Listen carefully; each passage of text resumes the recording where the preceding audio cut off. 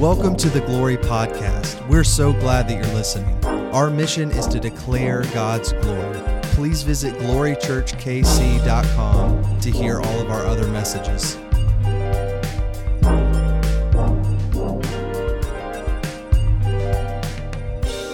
It is always so good to be here again. If you've been with us, maybe you came last week. I wasn't here. I was out on vacation. We spent 7 straight days on the beach. And if you know anything, about my family, we needed it. The beach is the best place to go for vacation with 4 little kids because, you can see them endlessly. There's no way that they can run and that you can't find them. And so that's nice. We also, as I told you the week before, we also choose a particular place that we found 4 years ago where no one else is. And so it's just our 4 crazies being crazy. And it was really good. So thank you, those of you who stepped up last week. Dalton, thank you so much for teaching. There you are. I was like, where are you? Thank you so much for teaching. And it's interesting. Our vacation was last week. We got a lot of Glory family. Some drove all the way to Minnesota.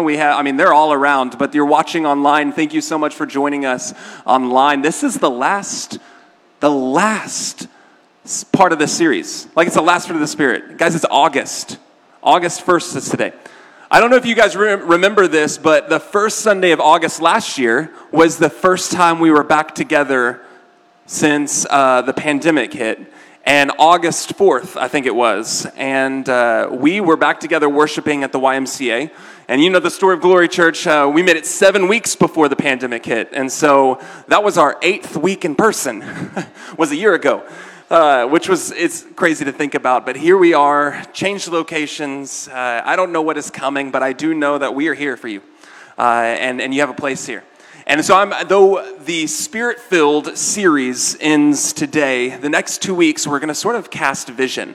All right, we're going to talk about the vision here at Glory Church. What is next? I would suggest if you have anyone in your friend group, your family group that you know, they've been looking for a church, and I would love for them to visit this place these next 2 weeks, all right? Can I hear you? These next 2 weeks are a great way, all right, for them to see the values and the core essence of Glory Church, all right? So I'm really excited about it. In fact, if I could just have your promise, who are a few people that you can make sure come, in the next 2 weeks to Glory Church? We're going to be talking through our values, what has made you love this place. We're going to be diving into and casting a vision to what is next. I hopefully will have some good news. I'll just leave that there. I'll hopefully have some really good news to share with you. But this morning we are concluding the series, and I'm really excited for it. Spirit-filled. We've been talking about the fruit of the Spirit, and if you're like me, I was not prepared for how much I would need this summer. I've learned the fruit of the Spirit since birth, it felt like. I was taught the song at VBS, all of the things, I know it. Right, the fruit of the Spirit's not a tomato or a potato. The fruit of the Spirit is love, joy, peace, patience, kindness, right? We know the song. I won't sing it for you this time. But what has been so powerful is reminding my heart that these aren't just good attributes to learn, but they're powerful things that when love comes into a room, things get shaped and shifted, and culture change happens. When joy comes into a room, it changes the temperature of a place. And so we've talked about that the world loves to manufacture it. They love to have aspects of peace. They love to provide a type of kindness. But only through the Spirit of God is there power attached to it. And so we're in the last one, and I'll just be honest, I'm excited for it. It is the word self-control. The word self-control is where we're ending this morning, right? The fruit of the Spirit is love, joy, peace, patience, kindness, goodness, faithfulness, gentleness, and self-control. Whoa, hey, right? We're there. The end. I sing it anyways. Sorry, Jess. Sing anyways. Every week I say I don't, but then I do. That's why the people are like, I'm taking a vacation this Sunday. Pastor Egg's going to sing again. But if I may start in a different way, there is a proverb. There's a proverb in the Old Testament that paints this picture of what a man without self-control looks like. And I want to not only paint that picture, but I want to color it a little bit. And we're going to color it and look at it and personify it if I can, because honestly, this is powerful. Because every one of the fruit of the spirits, every single one of them can be manufactured in the world, but only through God are they made powerful. They're made real, genuine, impactful. And so as we get into this, the same is true of this one. Our culture, if you think about it, loves to elevate and honor self-control, like the Olympics. Those are self-controlled, self-disciplined men and women, right? They have controlled their bodies. They become masters over their bodies to do what they're doing. I mean, I'm not doing that. That ain't for me. But they're self-controlled. And so our culture elevates it. Our culture elevates the businessman who has overcome the life of poverty. Our culture elevates the self-control he needed to get there. But there's a difference in what biblical, genuine self-control is. And so this is what the Proverbs say. It says, a man without self-control is like a city broken into and left without walls. Nice little short picture. A man without self-control, a man who lacks self-control, Proverbs 25 says, is like a city that was broken into and left without walls. Like literally, this is the word that Paul uses for self-control, is the word mastery. Self-mastery, self-governing, the ability to command yourself. In fact, if you want a good, quick, and easy definition for self-control, it is this. Self-control is the divine ability by God to command the flesh, to literally say no to myself, to literally say no to my thoughts. The world can't do that. To literally say no to that wrong belief. It is the divine ability to command my flesh. But we see from this picture, let's go back to that painting, right? It is like a city that is broken into and left without walls. A city that was broken into. This picture right here is actually from May, this past May. This is Israel. I just wanted to, can you see it? Oh, you can't. Everyone's going to have to take a quick look back, all right? There it is. Boom. Take a quick look back. That is Israel in May. Maybe I'll get out and you'll start being able to see it a little better. No, sad day. This is a city that has been broken into so many times. I mean, right? Poor Israel. Throughout their history, Israel has been broken into. And I put this, I'm not saying that Israel lacks self-control. That's not why I'm putting this. But I'm personifying it a bit. We're going to color it because I need you to see how real this is for every single one of us. It is a city broken into, war-stricken, pillaged, robbed, abused, and left defenseless. This was in May when Israel was bombed yet again, trying to take control again. And so this picture, it's interesting. I want to personify the lack of self-control. And if you read the proverb, right, I feel like it's getting brighter now. Yeah, wow. Just turn around and there it is. If you read the proverb, it doesn't say that you will be broken into when you don't have self-control. It's saying that you operate as if you are a city that's already been broken into. You operate like you are a city that is left without walls. The man without self-control is like that.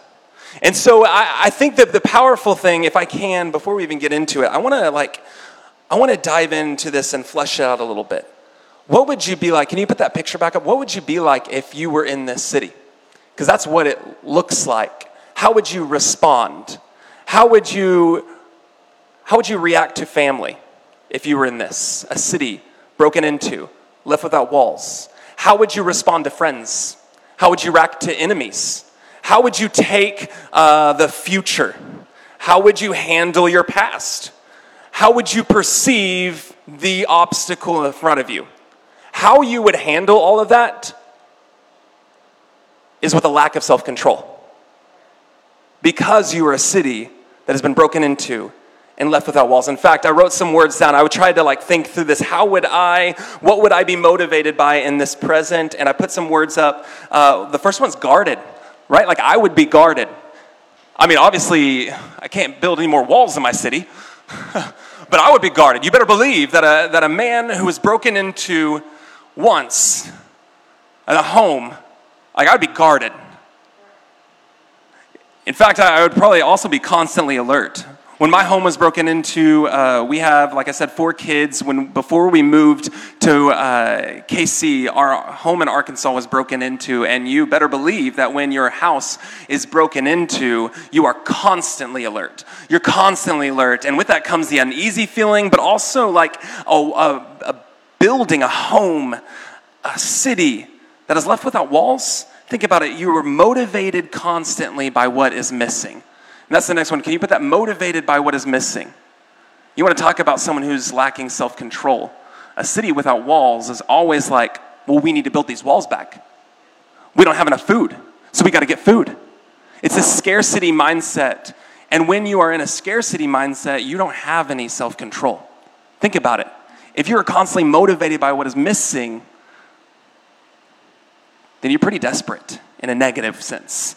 Another one I wrote down is you're unstable. I mean, a city without walls is unstable. I mean, look at Israel. Look at the past year in America as riots happened and people were being broken into, and it was unstable.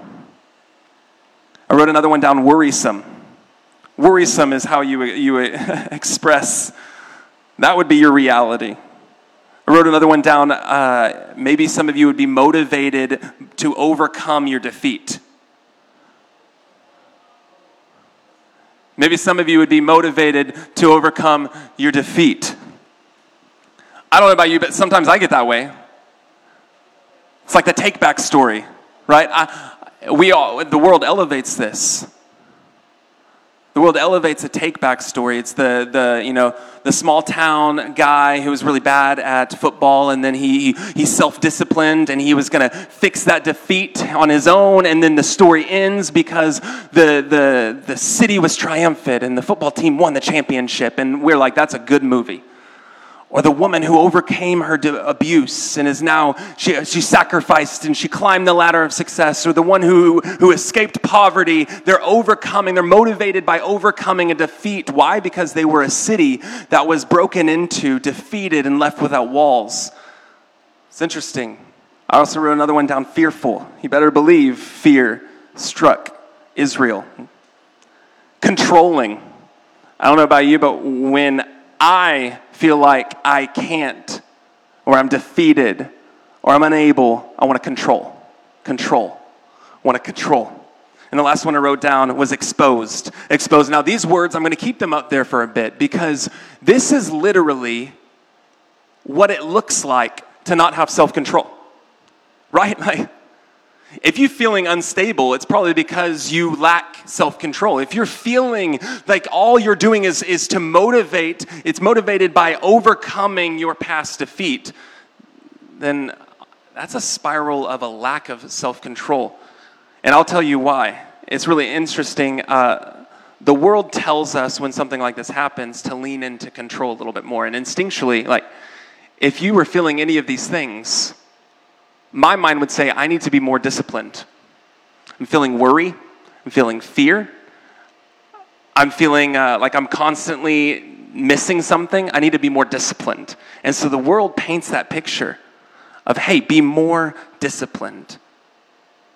But that only leads us to experience more of this. In fact, I wrote this down, like, without any form of self-discipline, without God, without the Lord, any self-help, self-achievement, self-control tactic, it will only lead us further into these expressions. Like, let me personify it. Think about it. Our world will romanticize this, but the woman who overcame abuse and sacrificed and is now showing that she can handle it all, without God, do you think that she's still guarded? In fact, I think you know many people who overcame their past, but without God, they are still some of the most guarded individuals.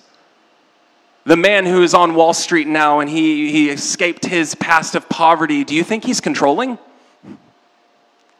Do you think he's still motivated by what is missing in his life? Do you think he's still fearful? Yeah.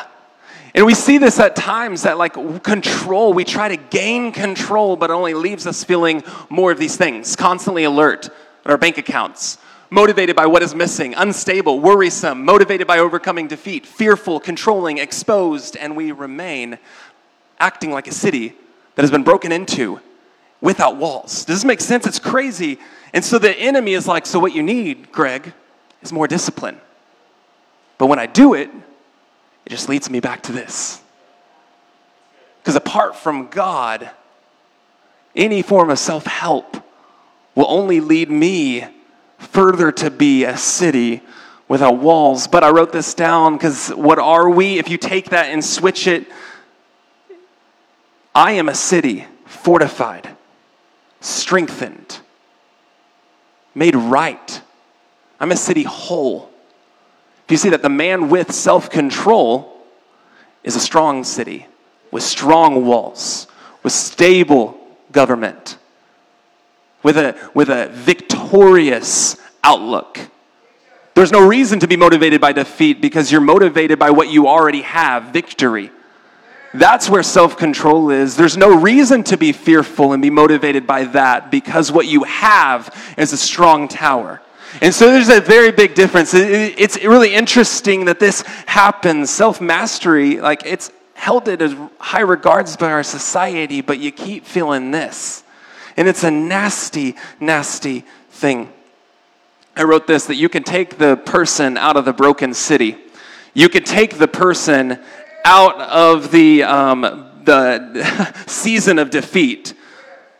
But that doesn't mean that they leave behind being a city that was broken into and without walls. There's only one way. There's only one way that the story is rewritten. It has to have a new beginning. Right? Like think about it. It has to have a new beginning. And so it's interesting, believers, we cannot allow our hearts to be motivated by overcoming defeat. Those of you who maybe are struggling with addictions, those of you who are trying to struggle with changing the way that you perceive yourself, you cannot say, God, give me self-control so that I don't do that again. In a heavily, I don't want to be defeated again. Help me to not be defeated again. God is like, no, you were victorious by the cross. I need you to lean into victory instead of not defeat. When I say, Jesus, I don't want defeat, he's saying, Greg, you already have victory. So your self-control is going to be self-help. And it's going to lead you to feeling more alert, more fearful, more worrisome, more controlling.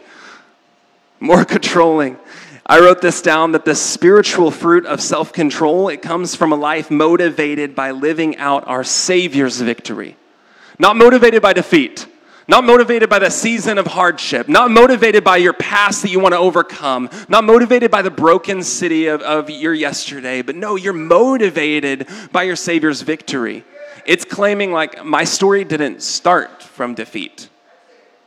Some of you still think like your whole past is of defeat. No, your life began when Jesus was victorious over death. And so your story started from victory. And I say all of this because you will constantly spiral down into a worldly self-control if you're not motivated by what you've already been given, victory. Does that make, I know that sounds so like potato, but it's not. This is why the world cannot not be a city without walls that's broken into, because that's their story. Your story is a victory. And now I constantly fall into it still. I still act like I am that city, that person. In other words, I try to do more disciplines in order to fix or to overcompensate or to overcome or to perceive as being better. And all of that discipline is not self-control. If it's an overcompensation for your insecurity, then the discipline you're doing is out of your own energy. It is from a story of defeat. But instead, God, remind me of my victory. So then everything I do today flows from that, out of that. So I can be strong today. Not because I'm weak, but because I have your strength. That's why I'm strong. It's not out of that I'm going to be strong. It's out of you, from you. And so it's the difference. I wrote this, so I don't live with a story that started from defeat. I live with a story, the new life that started with Jesus. It is saying, and I wrote this like, Greg, sometimes I have to talk to myself. Anyone talk to yourself? I do. Greg, I can be self-controlled because of what he's already done in me. Because of what he has already defeated in me. Defeated on my behalf. Like it's not a comeback story. Your life is not a comeback story. It's not a comeback story.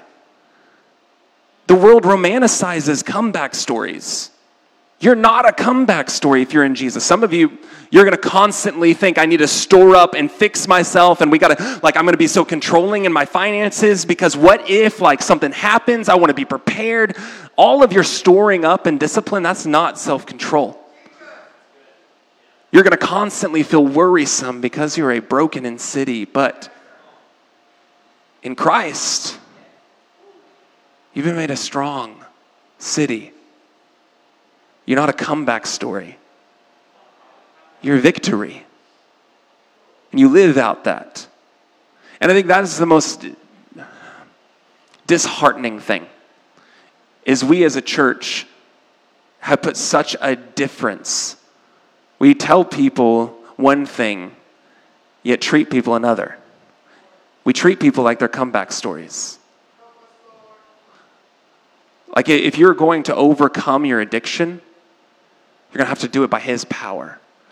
Realizing that it was overcome on the cross. And it's from that strength that I can live now, that way now. Does that make sense? It's a very different thing. If you're going to overcome your fears, some of you, your insecurities, your doubts, your worries, it's the same thing. It's drawing from the authority that was already on the cross. It's not me trying to learn and be better myself. And that sounds so simple, but it's not. And so as we get into this a little bit more, how do you see the difference between worldly self-control and godly self-control? I mean, one, the motivating, but can we all be honest? Sometimes motivators are like the unseen. It's a behind-the-scenes thing. Sometimes we can't tell what people's motivations are. Sometimes we can't even tell what our motivations are. So how can you tell if I'm living with worldly self-control or godly self-control? The biggest way is through limitations. The worldly self-control is always a limited self-control. It means you can be really disciplined here. I mean, you can be a master at the gym, but your thought life is plummeted in lust. That's probably you're pursuing worldly self-control, while godly self-control has been neglected. It's interesting, I wrote some things down. You may discipline your body. We see your 12-pack, but are you self-controlled when it comes to your arrogance, your humility? That's when you know that worldly self-control has been dominant in my life, because it's limited. I wrote another one. Sure, you may be disciplined with your money, but are we self-controlled, confident, strong, victorious, thriving with our generosity? Are we thriving in our life-building relationships? Sure, you may be self-controlled with your schedules, with your agenda, but are you self-controlled, confident, strong, victorious with your stewardship, with your service, with your acts of kindness? And so it's just very interesting if we're pursuing something with discipline. And right here, if my life is really disciplined in one area, yet lacks stability and self-control in others, then it's a tell that I might be pursuing that first one with the wrong motives. I might be pursuing that first one as if I am and this is for the believers in the room, non-believers, you cannot help but pursue it with a wrong motive. But for the believers, if you are realizing that your self-control is limited, it might be because the one thing that you are really disciplined in, I've got a disciplined work ethic. but your marriage is suffering. It might be because you're pursuing that one thing with the wrong motives, as if you are a city that was broken into when you're not. Are you pursuing it because you're trying to fix something that you think is missing? Are you pursuing it because you're out of fear and you think you need to contain and control? Are you pursuing it because it's a story of overcoming defeat? Are you pursuing it because of worry or fear? Or because you're unstable? All of those things are clear motives only to a heart that can realize their self-control is pretty limited. And I don't know, I get there. In fact, like, sometimes it could be a good discipline with a wrong motive. And the wrong motive will just lead you to feeling wrong, like a broken city. I wrote, hey, be honest about the beach trip. Okay, so here we go. I am a man that has, like, I would say that I'm pretty self-controlled in things. Like, I am. But I struggle when it comes to self-control in areas with my children. And a big display of it was we drove 18 and some change hours to get there. And we got to the beach in day one, and I was freaking out about the sand. Anyone freaks out about the sand? Like, I was freaking out. Shut up, all right? Don't judge me. We got to there. I was like, this is going to be nice. This is going to be fun. Remember, I have 4 kids. We're going to have snacks and food on the beach, and we have this tent. Don't put the sand in the tent. And I was like stressing out. I was stressed. Don't put the sand. Guys, wipe off your hands before you eat your food. You're going to eat sand. You're eating sand. You're getting sand all over things. That's my water bottle. You got sand on it. And I'm like, I'm stressing out. And we can laugh it off. But it proclaims that when I am in control, I am like a city.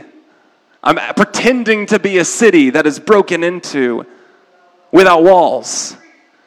And I'm frantic. And Dad's got some problems. And so I may be self-controlled in one area. But the disciplines that I have with my kids, it's not as godly as I thought it was. Right? Because when they do things that I wasn't expecting, and I feel out of control, I try to regain it. That is the way of the world. The way of God, though, is to realize and remember at all times He is. This is not a big deal. Some of you are very easy about that, but the sand that day was a big deal. It was a big deal. That gives a whole new name, like sandwich should just be, I don't know, I don't want sand in my food. It's okay. I repented, and it was just the first day. It was just the first day that was really bad. You can ask Kate. But I wrote this. I really have had to ask God this, like, if I'm going to overcome the places where my self-discipline was wrong, how do I do it? How do I do it? And so, like, this is where we're ending this morning, and we're going to sit in it for this last little section. And is this, like, self-control, the fruit of it, it starts from submission and ends with glory to God. Like, if you want to know how to take your workout problem, where you're in the gym all the time and you're really disciplined, but your home life isn't, what would it look like to start submitting in that place, at the job place, where you're taking those extra hours and you don't need to, but you're really disciplined, right?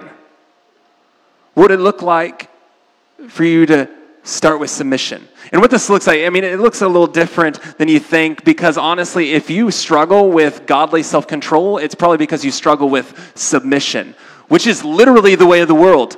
I'm not submitting to a God that I don't know. We're like, well, He knows you. Like, that's the way of the world. Like, I'm not going to submit to something else. And you wonder why they are a city without walls that's been broken into. But if you struggle with godly self-control, it's because you lack submission. You hold your hands tight, I wrote down. You still think that there isn't enough and you have to gain enough. You have not let go of the defeat of yesterday. You haven't submitted it to the Lord. You haven't said, this was my sorrows of yesterday. I'm not going to be motivated by them today. You haven't submitted. The fruit of self-control starts with submission. And I wrote this down, contrary to what the world thinks, self-control isn't claiming control over your life. Like personality tests are all helpful, but if you're using it to control yourself, to know you better, so that you can be better, that's not self-discipline. That's not self-control. That's not self-control. The world thinks self-control is claiming control of your life, but I wrote this down. It is operating in the authority of God over your life. That's self-control. But you cannot have what you don't submit to.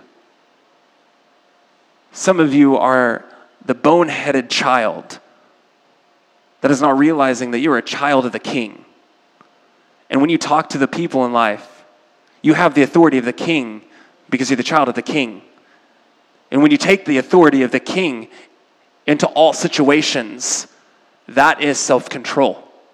Because I'm controlling the flesh. I'm commanding the lies to go. I'm taking ownership of who I am. It starts with submission, though. Submission. I wrote, you know when in Scripture when it says like to pray in the name of Jesus? To pray in. The reason I made a capital N here is it's literally saying when you pray in the Spirit at all times, it's because you're conscious of the location that you're in. I'm praying in the reality of Jesus. I'm praying in the Spirit. I'm submitting all of my thoughts, my life, my strengths, my talents into Jesus. That is where self-control is. That is why I can pray that the mountain would be moved, and it would move. Because I'm praying it with the authority of a child of God. That's self-control. We say faith moves mountains, yes, but faith empowers the self-control to command the mountain to move. Like that's a self-control prayer.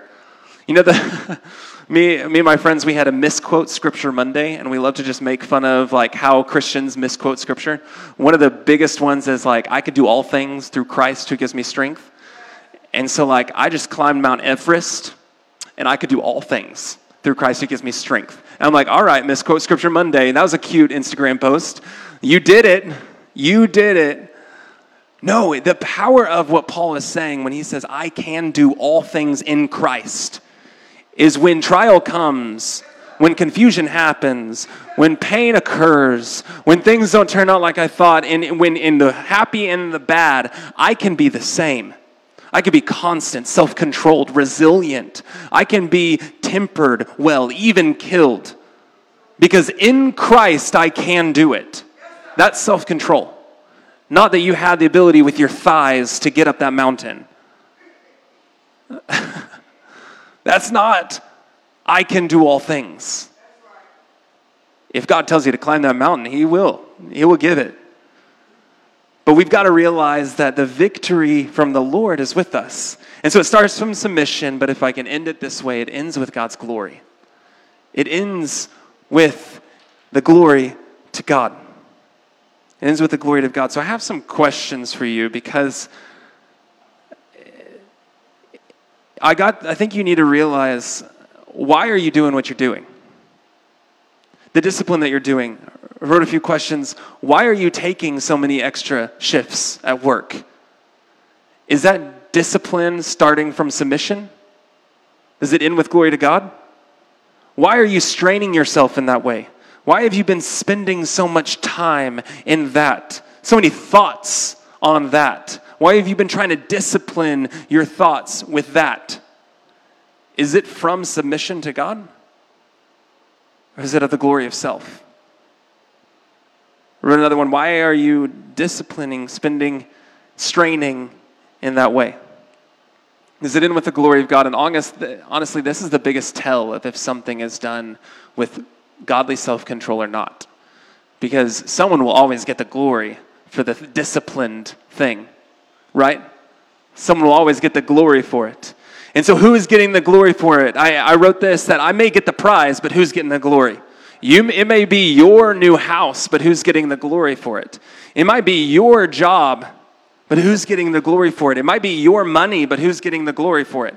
It might be your raise, but who's getting the glory?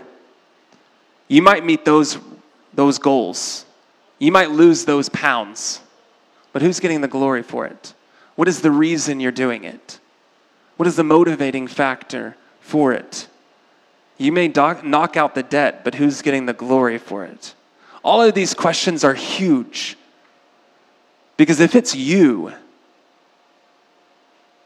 then you're going to end up back feeling like a city without walls. Because even those who live in self-glory, they're the most guarded people.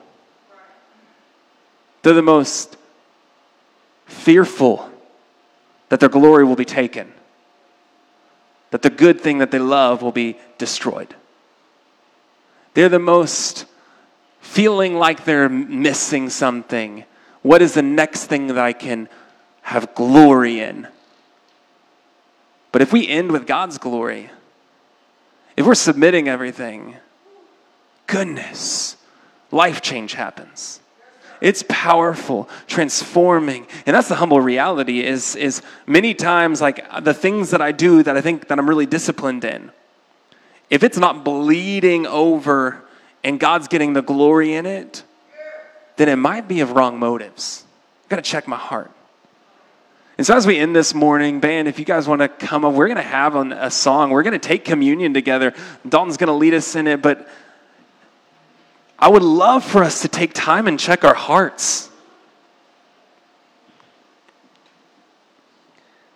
Even in a room where more than half of our church are on vacation, I just believe fully that there are some of you who are always and will